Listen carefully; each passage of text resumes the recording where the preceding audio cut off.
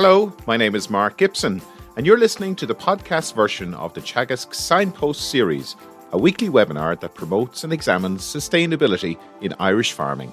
You're welcome to today's Signpost webinar, which is brought to you by Teagasc in collaboration with the National Rural Network, Food Drink Ireland, Skillnet, and Dairy Sustainability. My name is Mark Gibson, and today I'm also joined by Pat Murphy, who is the head of the Teagasc Environment Knowledge Transfer Programme. And Pat, you'll be helping us with the questions later. So today we are going to continue our discussions around water quality and in particular how we value our water resources. And I'm delighted to be joined by Bernie O'Flaherty, who is coordinator of the Border and Western regions with the Local Authorities Waters Programme, also known as LawPro. Bernie, good morning to you. Good morning. Good morning, Mark. Good morning, Pat. Good morning, everybody. You're very welcome to the Signpost webinar. And Bernie, you have had a long experience working with the farming community, rural community, on protecting water quality and at the coalface. Could you tell us a bit about the work you've been doing over your years with LawPro and maybe even before that? Well, at the moment, for the last 5 years, I've been working with the LawPro programme. And I've been involved in the community engagement team, the communities team, and also in the role of coordinator for the regional committees for the Border and West, and looking after the general programme. Prior to that, I spent over 30 years with Monaghan County Council, and that was more a regulatory role, and it was dealing with all types of pollution, our rivers, our lakes, etc. So that I suppose I've learned a lot, and we would have had particular farm engagement programs to try and deal with the particular challenges in these Drumlin counties at that stage. And then myself, I come from a farming background, and I think that has really been really important to me in the work I've done, because it just gives me a little bit better understanding of people and the situations we're dealing with. Very good. Well, Bernie, we know each other a long time now, so it's I'm really delighted to have you here today because your experience in valuing this resource, and you're going to talk to us about that, and also you're going to give us a little bit of a better understanding of the sort of architecture around water protection in Ireland. So if you could share your screen with us, and just while you're doing that, to remind everybody, if you do have a question for Bernie, you can use the Q&A tab at the bottom of your screen. Bernie, we'll hand over to you. Okay, well, good morning, everybody, and thanks for the invitation to talk today. I'm going to talk about the challenge of understanding and valuing water, because with all my years in the area, I feel there's a fundamental issue with regard to how we understand and value our waters. And I think we really need to work on that if we are to bring about the changes we need. Just initially, I'm going to just give a little refresher overview of the Local Authority Waters Programme and mention water quality.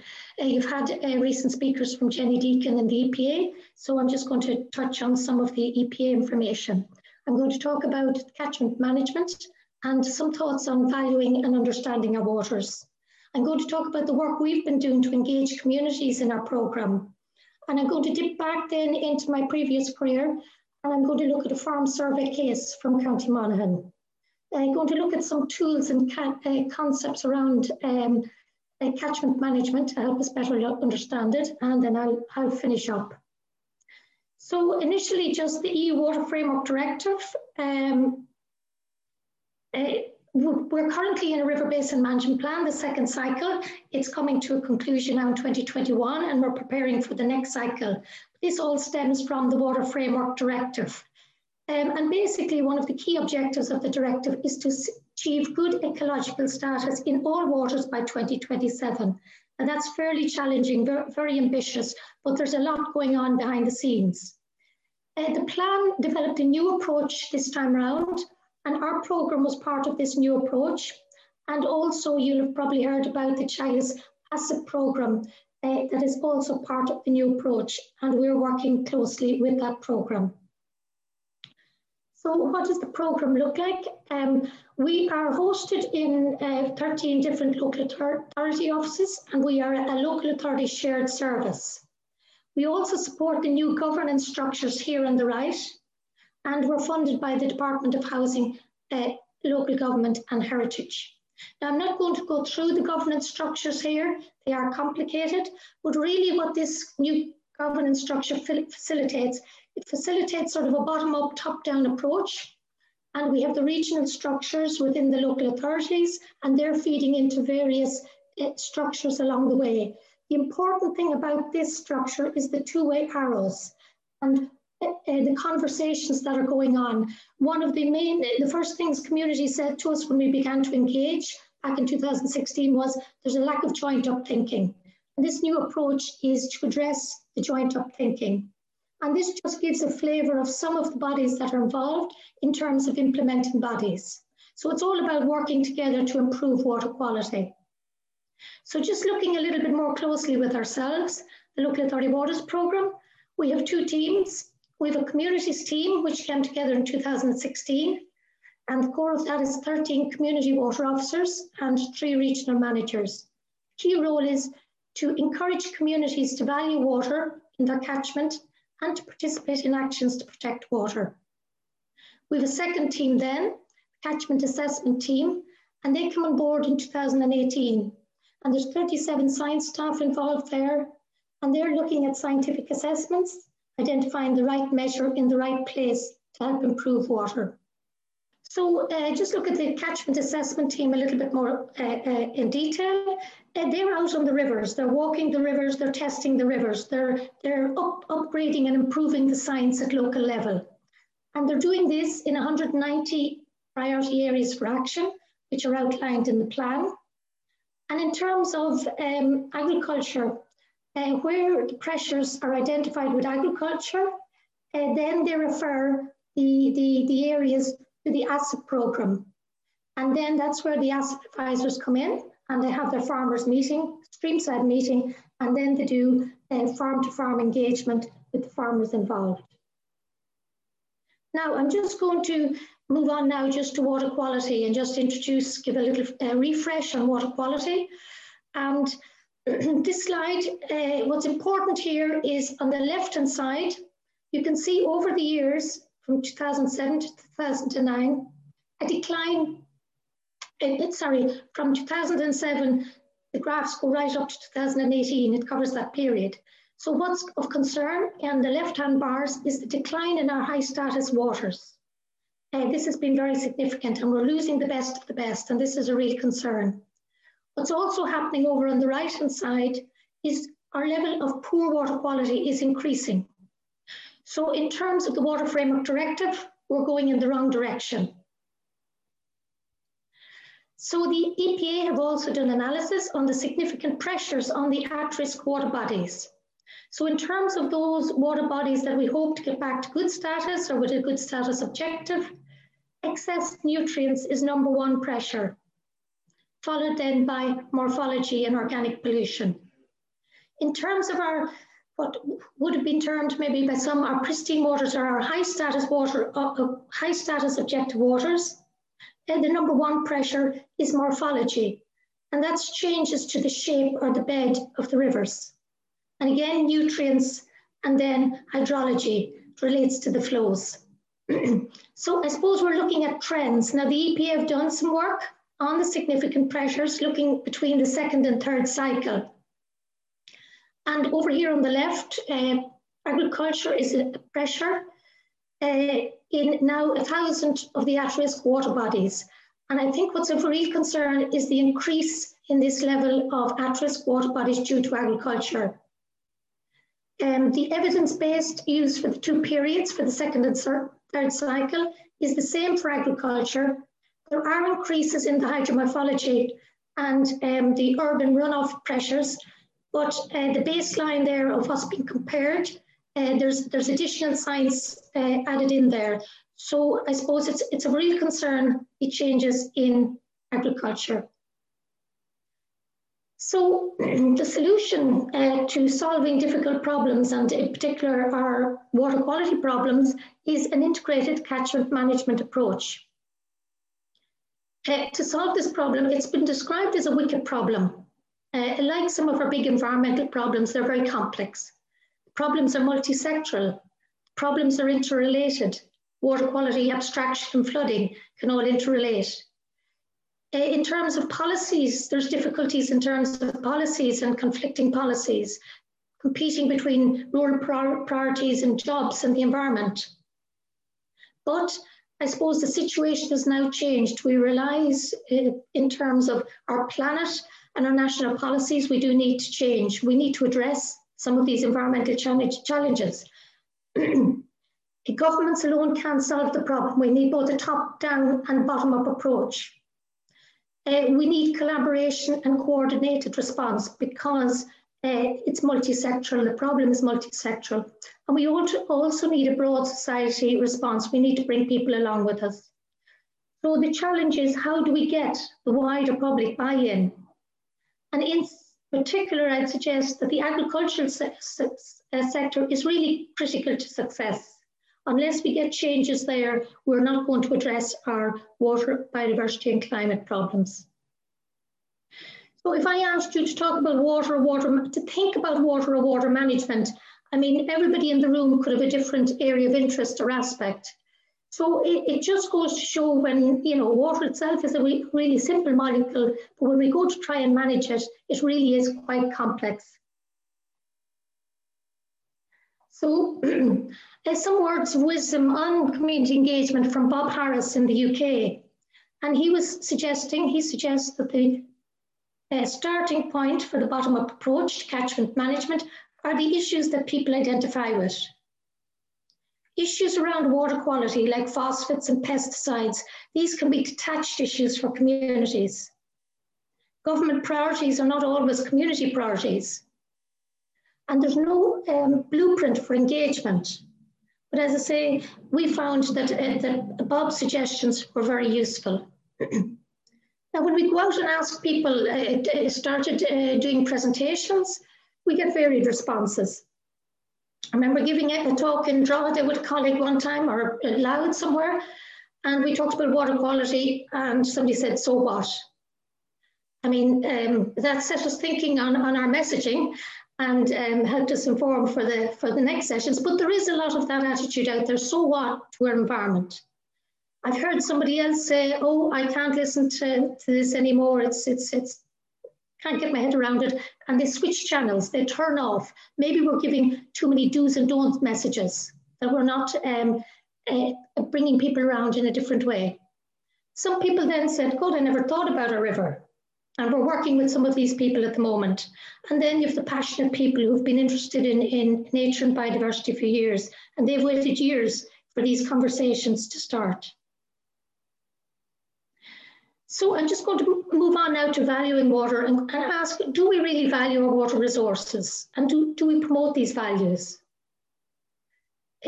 Ireland is a water-rich country.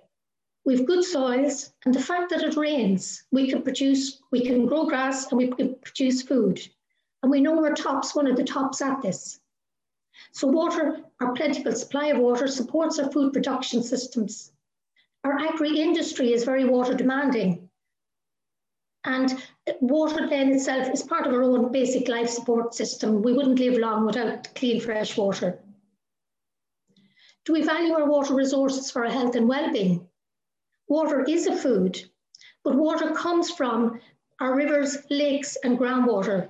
That's the same landscape that we're farming for our food.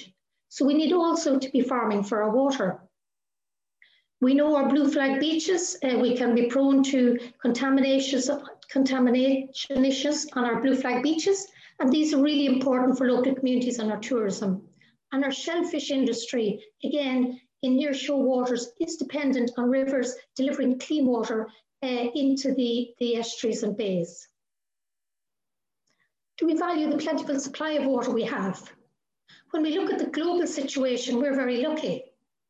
It takes 25 to 50 litres of water free from harmful contaminants to meet a person's basic daily needs.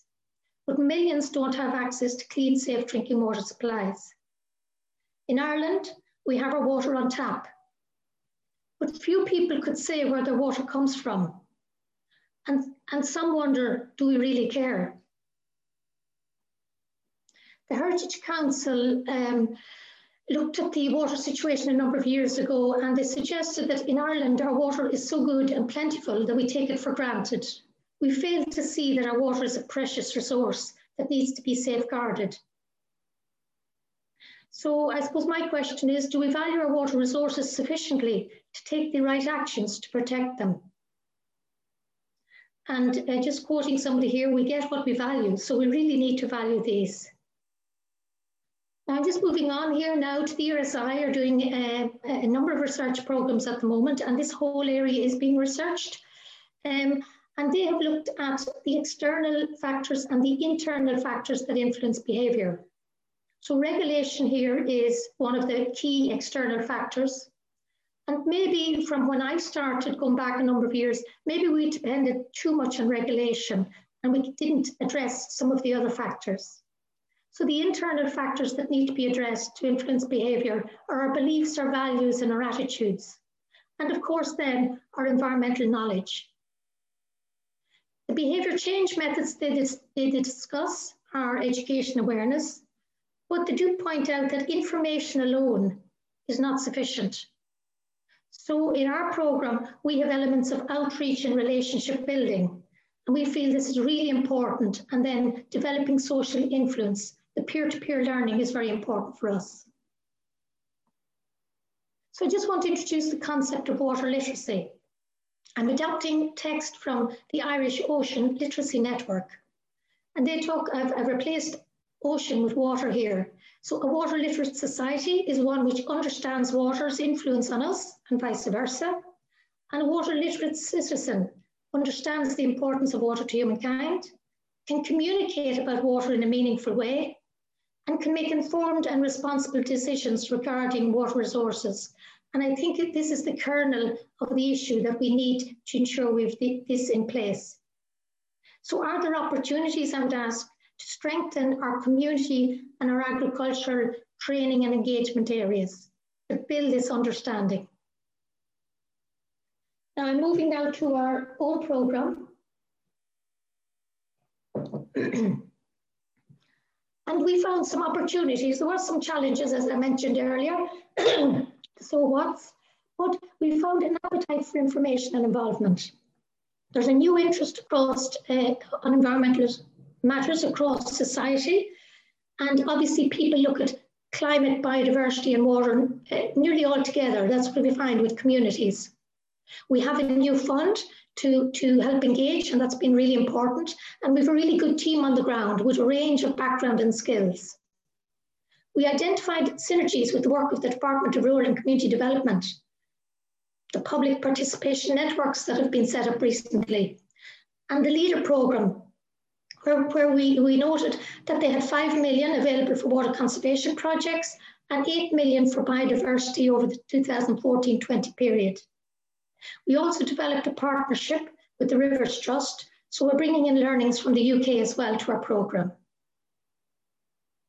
So in terms of our own community engagement programme or processes, this has evolved over the years, and a lot of this has been learned by doing and taking guidance from where we could get it. There was no blueprint starting out.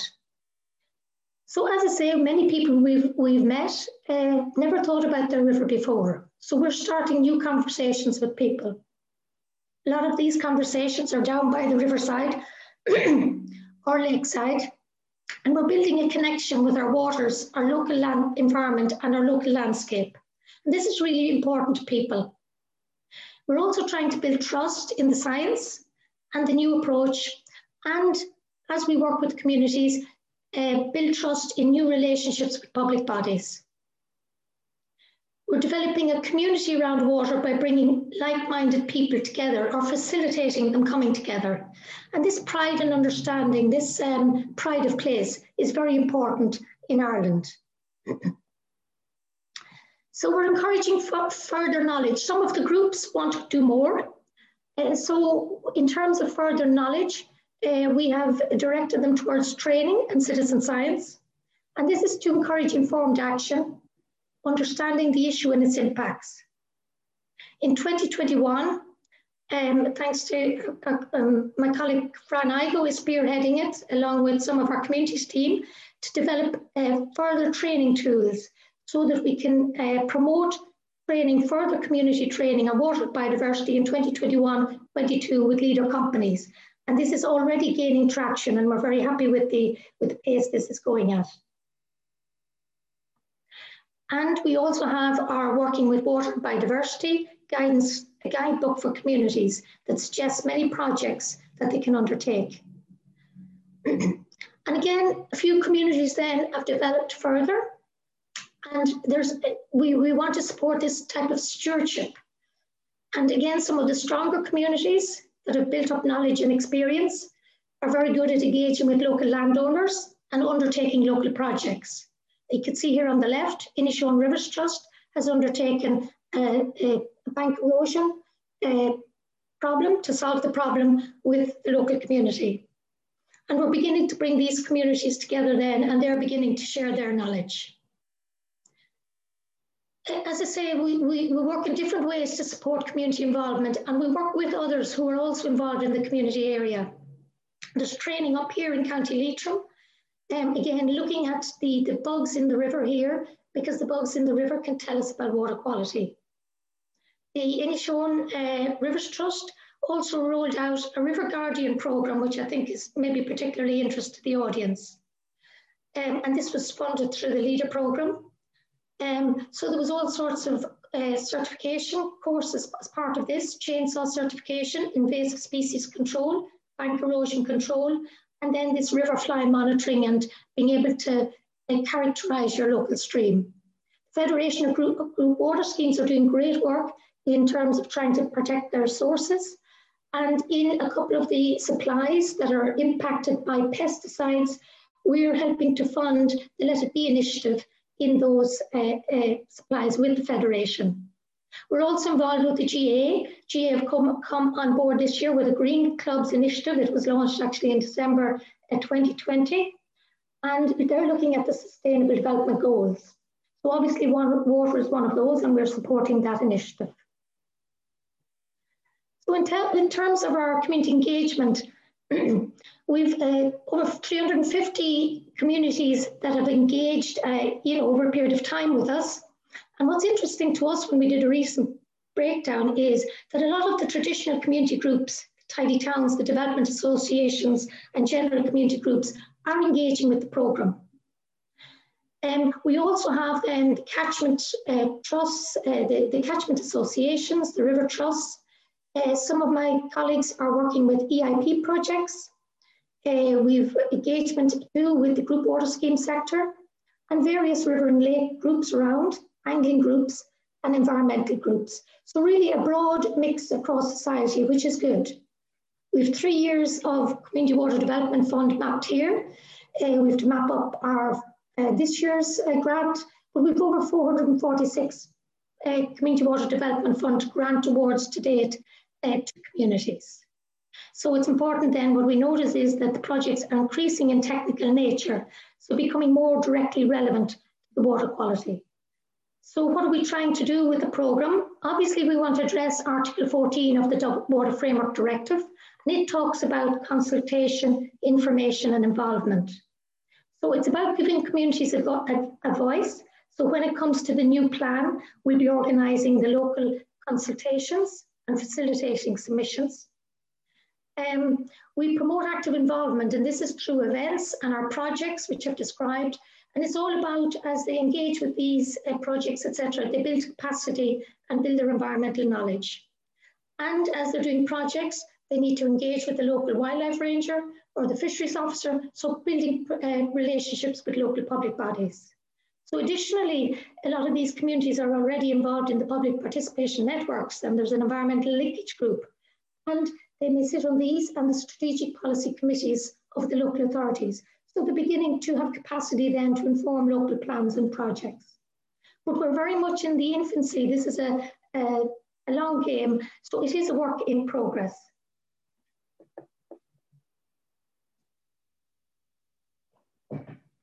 So I'm going to move over now back to my experience in farmer engagement. And just this is a case study, and it's from a regulatory approach back in Monaghan. So we had a number of water supplies that were impacted. So we organised catchment surveys in the water supply. We decided to do it sort of at arm's length from a regulatory approach, and it was consultant-led. And this was back in 2016. We did a little bit of an extra analysis on the figures coming back from this, so I present them here today. With 342 pre-announced farm surveys, we determined that 53% of them, or the consultant did, were satisfactory. They got a clear inspection. 22% had minor issues, and 24% had what we would call good agricultural practice non-compliance or aspects of environmental land condition, poaching, etc. And these were identified as issues posing risk to waters. We found that the average slurry storage capacity back then in 2006 was good, average of 28 weeks. But common issues that we came across were inadequate separation of clean and soiled waters, heavily soiled yards, and poaching. And these were management issues rather than structural issues. Now, what we did find, as a follow-up to the consultant survey, every farmer got informed of the situation, got a letter, and they were told we would follow up where the 24% non-compliances were noted. We found that with low-level enforcement, 77% of those with non-compliances resolved the issues. That was followed up by local authority visit and advisory work. Less than 4% of farms resulted in enforcement action, and this was legal notices and cross reports to Department of Agriculture.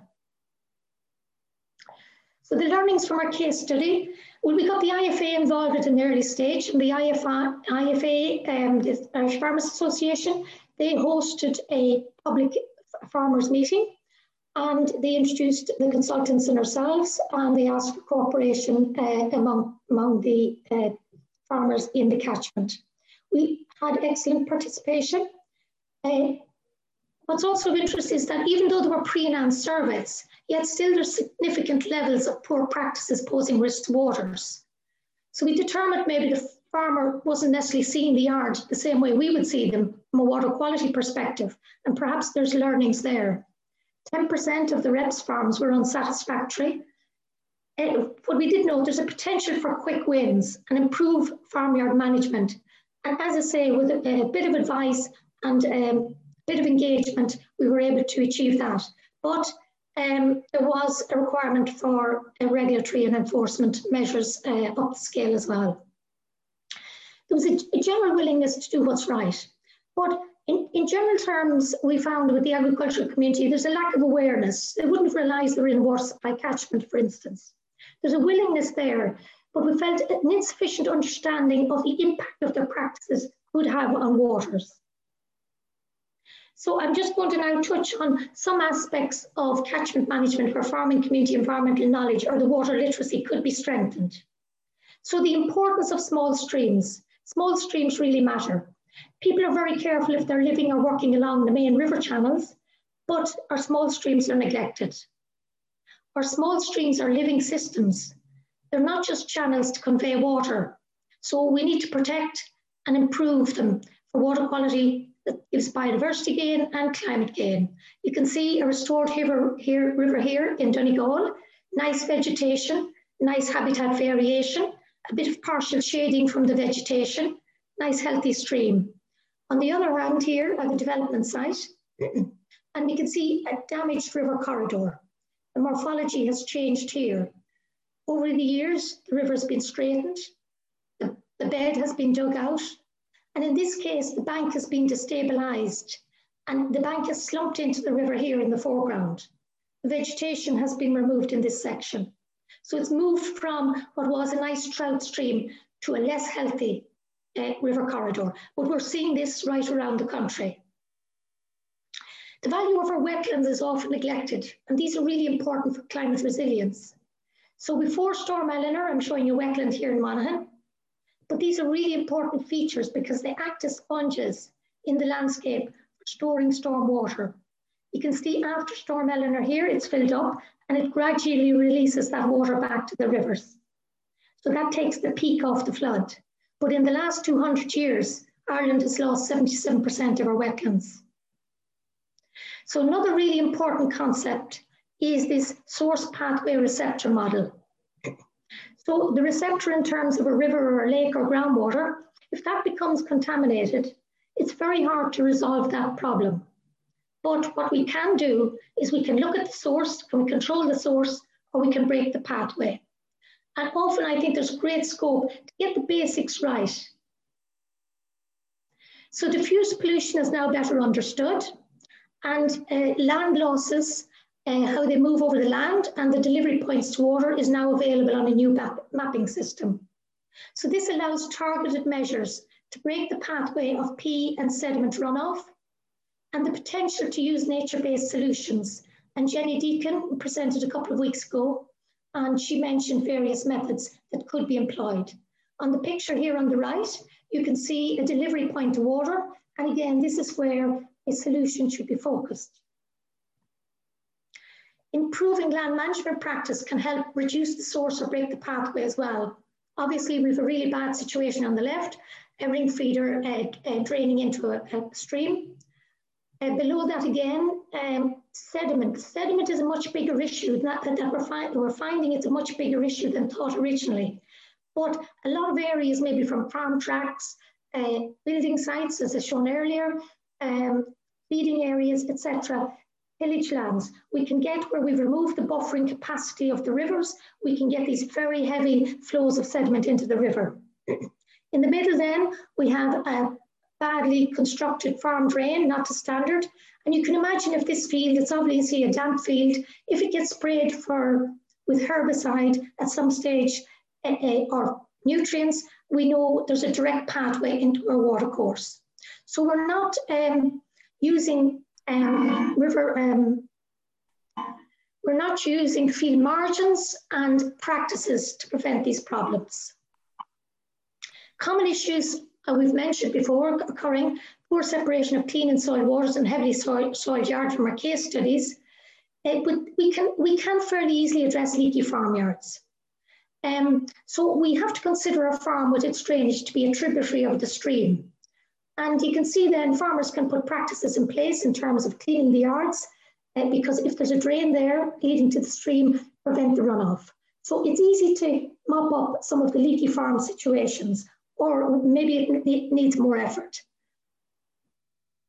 Now this, I'm nearly finished. So it's really about working with nature. And nature does offer us in a similar capacity. And this is a concept we used when we were looking at discharge licenses to rivers.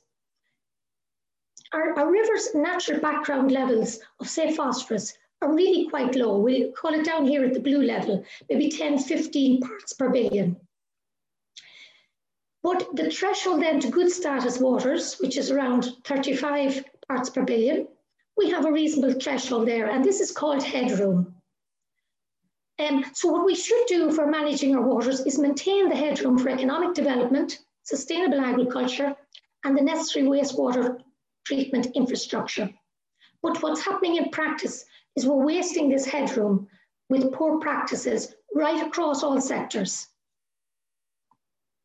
So just to conclude, just to say, I've found working with communities and our communities team really rewarding, and it's inspiring at times.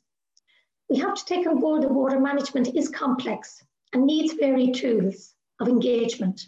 Information alone is not good enough, or information booklets.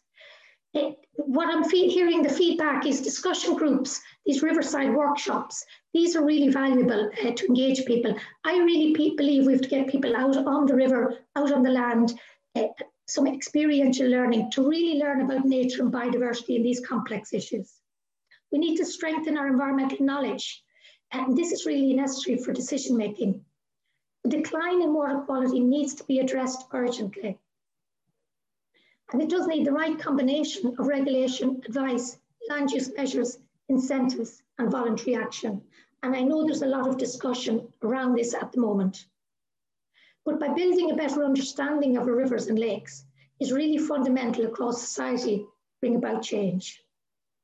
Thank you for listening, and I'd like to thank my colleagues for their contributions over the years too. Thank you, Bernie.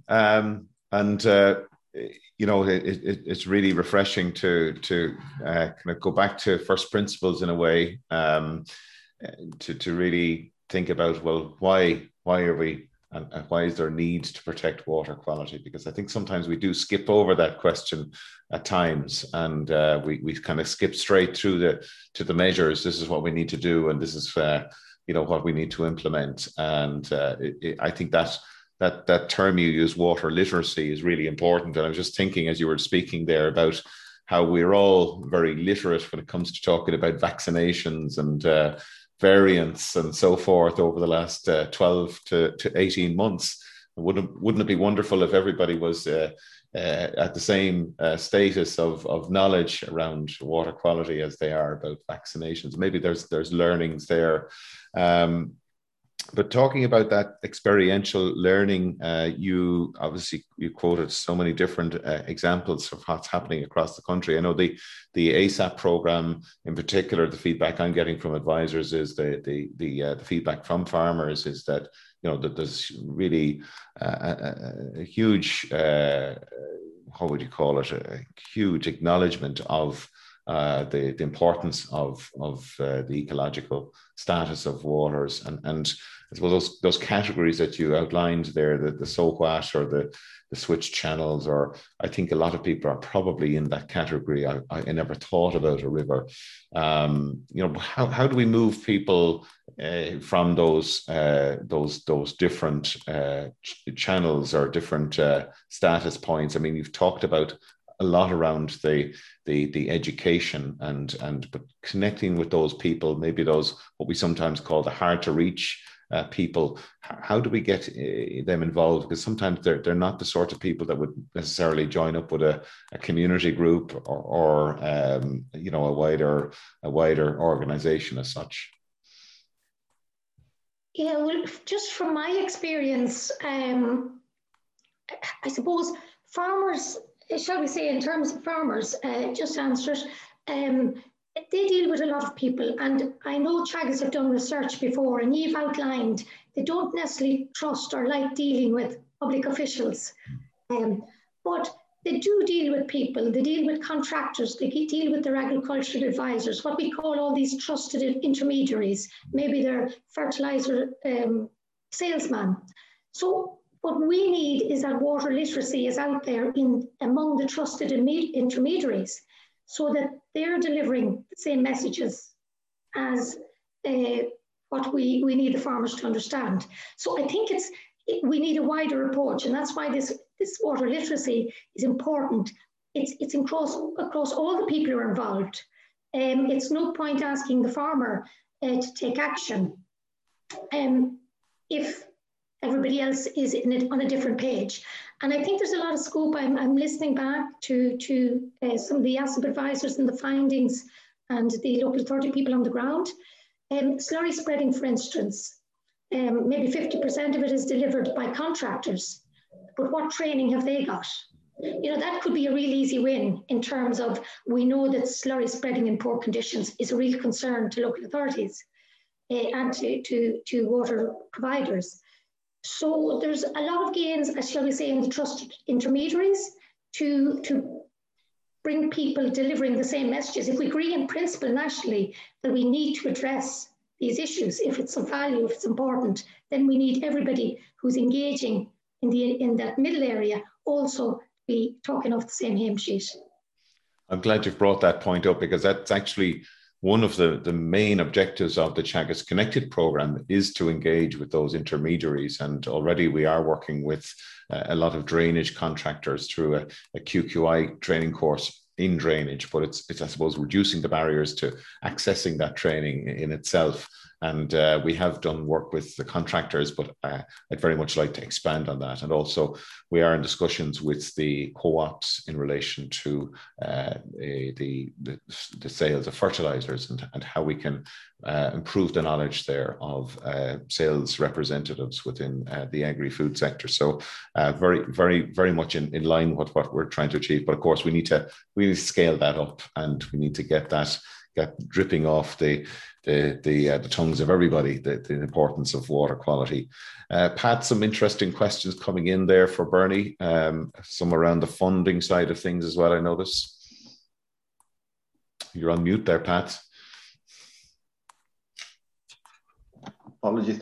There's one kind of overriding theme in the question in the questions, and it's a kind of in that blame culture piece, and what about the other areas that are leading to the problems.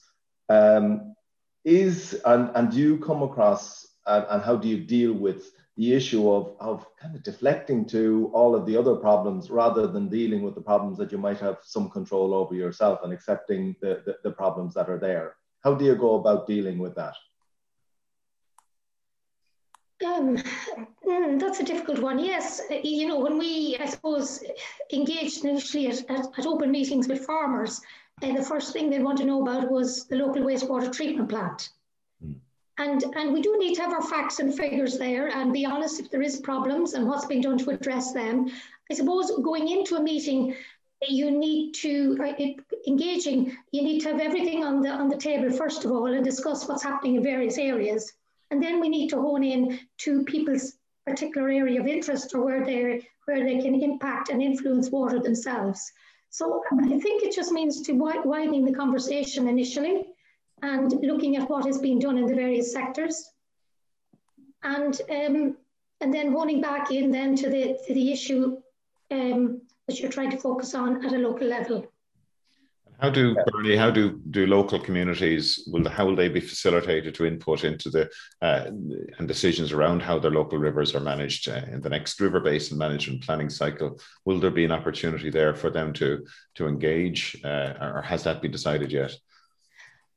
Definitely, yes. Our teams are preparing at the moment now for the public consultation. We expect the draft plan to be available imminently in the coming months. And after that, there'll be a 6-month public consultation period. The department itself will roll out a national consultation, so you can go online or you can submit in various ways. But then we'll be hosting at least what we did last time was at every municipal district area, we hosted one public meeting. So in total, we had over 120 public meetings nationally. And we propose to do something similar again. Now, we don't know, obviously, with COVID, whether we can go back in and have our town hall meetings. And these would be, if we do these, they would be widely advertised and open to everybody. We also, our local authority colleagues will engage with the elected members and their contacts, and they would be at formal council meetings. So we will have these public meetings, whether it's by Zoom or in person. But we also looking at maybe other methods of engaging and looking at some more high-tech methods, maybe coming into an online room and being able to comment on the plan.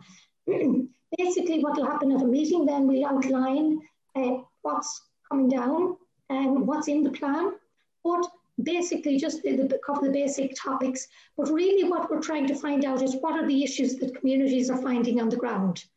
Because we know a lot of the technical issues, but we're always, you'll always get a different aspect or different information. And communities are really valuable with local information, even in terms of our catchment science team out and about. We have public meetings, we consult with the local community, and it's amazing what they know about their local areas, even that the science or that we haven't picked up in terms of our mapping, etc. So we'll be listening to communities, they'll be able to make submissions, and we'll be taking back comments as well, and we'll be analysing that and feeding it back up to the department. Does that make sense to you, Mark? Yes, thank you. There's a question here in relation to the level of understanding of how amongst farmers of how their actions can impact on water quality, and the possibility and advisability of insisting that there would be training in place for farmers in relation to water quality and their impact, and their impact on it. Yeah, I know there's been a lot done already, but just I don't think the message, I don't think they understand the basics that their farm is a tributary of the stream. Every farm and underground tanks, there's drainage underneath there. So what the farmer sees on the surface is not what is happening necessarily in terms of water quality. So just in terms of the basic farmyard, I think there's an education piece to be done there. If we're still finding, as my case study now, I know it's gone back a few years, but I know it's sort of fairly matched the figures that the Department of Agriculture are finding. But if we're still finding that there's 25–30% non-compliances in terms of leaky farmyards, say, that we've got a big problem. As I say, we're using up this capacity, this assimilative capacity, the headroom in the river that allows us to do what we need to do, that needs, you know, the dilution that's needed for treated effluents, etc. So it's losing this. And I do believe it's something that needs to be learned on the farm. So whether it's ambassador farmers, peer-to-peer learning, discussion groups, it needs to be done on the farm. And look at it, it's very basic. But once something is highlighted, then, you know, people look in the drain and be able to trace back to the farm.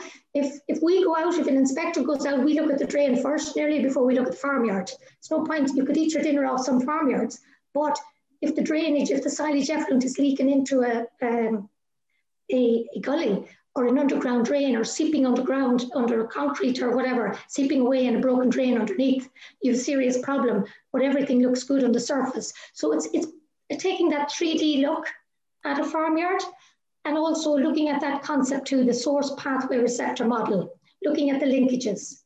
So you've got your sources here. Is there any pathways I have to address? What are the pathways? Where are the escape routes? And then what does my river or drain look like? It does take a little bit of a trained eye to be able to know straight off, but some of it's quite obvious when your drain is dirty or contaminated. Bernie, the Department of Agriculture have just launched a pilot agri-environmental scheme called REAP. And obviously this is a kind of an interim measure until the main common agricultural policy is the next round is put in place. Are there measures that you think could be implemented in the next agri-environmental scheme that could support those objectives of generating better water literacy? Do you think that's something that could help to further the objectives of what you're doing there?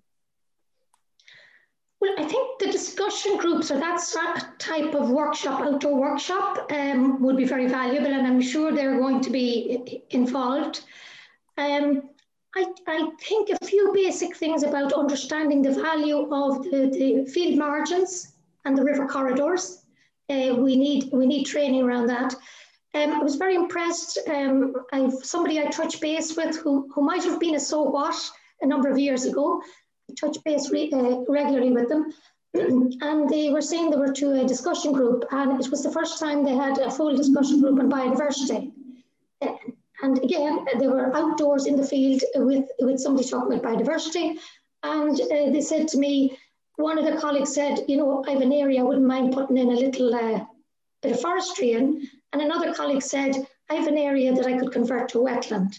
So I think it takes very little interaction with people who understand their lands to be able to see opportunities where they might enhance biodiversity or break these pathways and get double gains for biodiversity and water quality. Again, the new maps will be available on the delivery points. They can be ground-truthted by who's ever organising the new scheme. But there's lots of opportunities there to build in some of these new measures, definitely. Just a question there about the knowledge of farmers and others about the water quality of their local streams and rivers. How good is that knowledge? How available is the information for people to I suppose, improve their knowledge of the status and of the issues that are there in their local area? Well, there is a very good resource, catchments.ie, and there's mapping there. All the available mapping is available, and a lot of the science, as it becomes available, is being made available on catchments.ie. Now, I suppose, whether an individual farmer will go in, I suppose they may need, I would suggest that the ag advisors and all these trusted intermediaries that may be dealing with, the dairy co-op advisor, who's ever dealing with the farmers, should be familiar with where to get the information.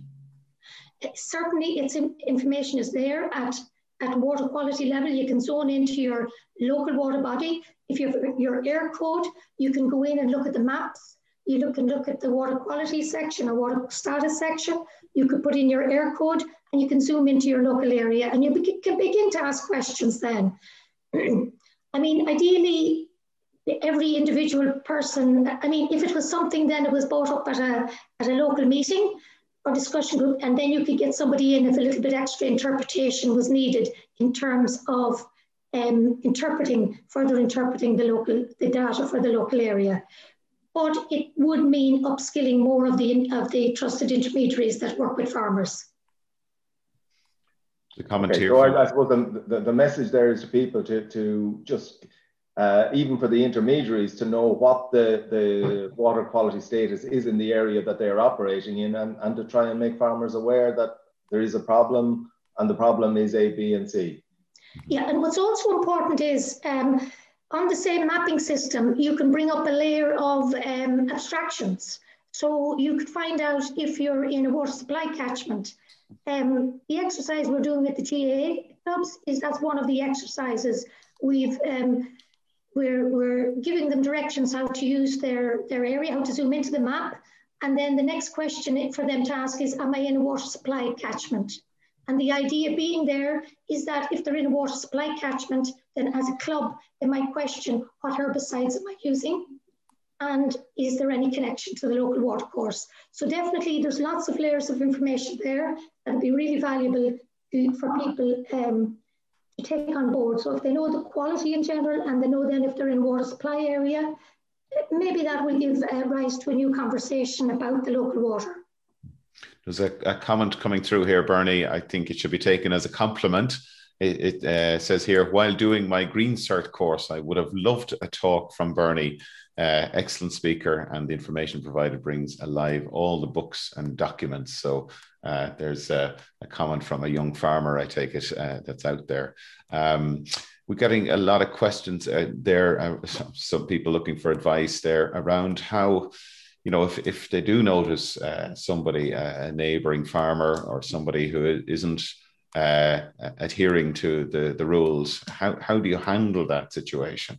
Because we know, and this is a discussion we had with Jenny Deacon, that vast majority of farmers are adhering to the regulations, but it's the occasional person, whether it be out of just not knowing, but just is not maybe adhering to the rules and regulations. How does one deal with that? Yeah, well, just based on my own experience in dealing with farmers previously, they like the system to be fair. So if they're doing their best, they want to know that somebody who's completely ignoring the rules and that can be dealt with. And that's one of the irritations that's out there if that's not being dealt with. Now, people don't like to complain about their neighbours, but if you feel that, look, this has gone too far, you can phone your local authority, the environment section. They will deal with complaints. There's an app available on the EPA, See It, Say It, so you could take a photograph of a situation and refer to the EPA, and they'll transfer it on then. But phoning your local authority, generally they have a very good complaints handling system, and they'll try and resolve the issue. Okay. So again, lots of positive comments coming through, Bernie. I suppose for those people, quite a number of requests of people looking for maybe links to those documents that you referred to in your presentation. Perhaps we could get those links from you and we could send them on to those people who are attending today, because there's some really excellent information available out there. It's just a question of pointing people in the right direction. Maybe you could help us with that, Bernie. Thank you. There's a question there in terms of the nature and types of some of the projects that have come in, and examples of some of the more impactful projects that have come in under the fund. Okay, well, the initial projects can be quite basic and simple. It could be something like a river cleanup, that type of, or even a bench by the river. And I'll come back to the bench in a minute. But as people begin to understand what's affecting the water quality, we had a lovely example in Ashbourne with Ashbourne Tidy Towns. And Ashbourne Tidy Towns came in to us with a proposal to take on a consultant to look at all the pipes coming into the river and determine what was coming down the pipes. Were they clean water pipes? Were they storm overflows? Were they contaminated pipes? So the consultant prepared a report, and then the community then took that to the Irish Water and took it to the local authority. So both Irish Water was able to recognise, yes, this is something is on our system, we'll deal with that. And the local authority was able to maybe look at some issues with contaminated storm waters. I don't know how it resulted in the end, but that was quite a nice high-end project coming in early on. I'll go back to the bench by the river. And some people just wanted that connection, that connection with the river. And being out in the river and being able to access it as an amenity area is really important to people too. So following on the bench on the river, the community stayed engaged with the project. Then they decided to undertake an ecological survey of the river corridor and then do a bit of planting to plant a supplement with native species. And then a follow-on with that was that somebody was coming to do work with the river with digger, and later on or at another location, and the same community were able to say, hold on, you can't go in there, it's not right, you'll have to talk to X, Y, or Z. So in terms of other projects then, there's river restoration, maybe replacing some of the fish habitat in rivers, bankside vegetation, planting and restoration. You saw an example there earlier, bank erosion. That would be quite a complicated project. Obviously, you have to get the landowners involved. You have to check with regard to protected areas. You have to work with the fisheries, etc., etc. So we're getting a range of projects, but as we say, they're increasing in nature. A lot of it's training in citizen science, and people don't necessarily want to go to meetings, if you know what I mean, be part of a committee, but they don't mind getting out and doing a cleanup or going out and learn how to check the bugs in the river to be able to tell about the water quality. They like doing stuff on the ground. So there's a lot of projects around that end. And then when they build the knowledge on the river, then they want to know what they could do about it. So it's, there's a lot of projects in themselves, maybe for another day, but there's very interesting stuff coming in. Okay, Bernie, it's just after 10:30 now. I don't know where that hour went. I found your presentation really fascinating and a different perspective than we've heard so far during the series. So thank you again for the time and effort you've gone to in preparing for today. So just a reminder to everybody, if you want to get another look at today's webinar, you can view it on the Teagasc YouTube channel, or indeed you can go to the Teagasc website. And of course, we have the Teagasc Signpost webinar podcast, where you can listen back on any of the the webinars that have been broadcast so far, and they're available on all of the podcast platforms. So I just want to say thank you to our production team, Andy Boland and Yvonne Maher. Pat, thanks for helping with questions. Bernie, thanks again. You've been listening to the podcast version of the Teagasc Signpost series, the weekly webinar that promotes and examines sustainability in Irish farming. Don't forget to join us live every Friday morning for our latest webinar. For more, visit teagasc.ie. And you can also rate, review, and subscribe to the Signpost series on Apple Podcasts, Spotify, or wherever you get your podcasts from. I'm Mark Gibson, and thanks for listening.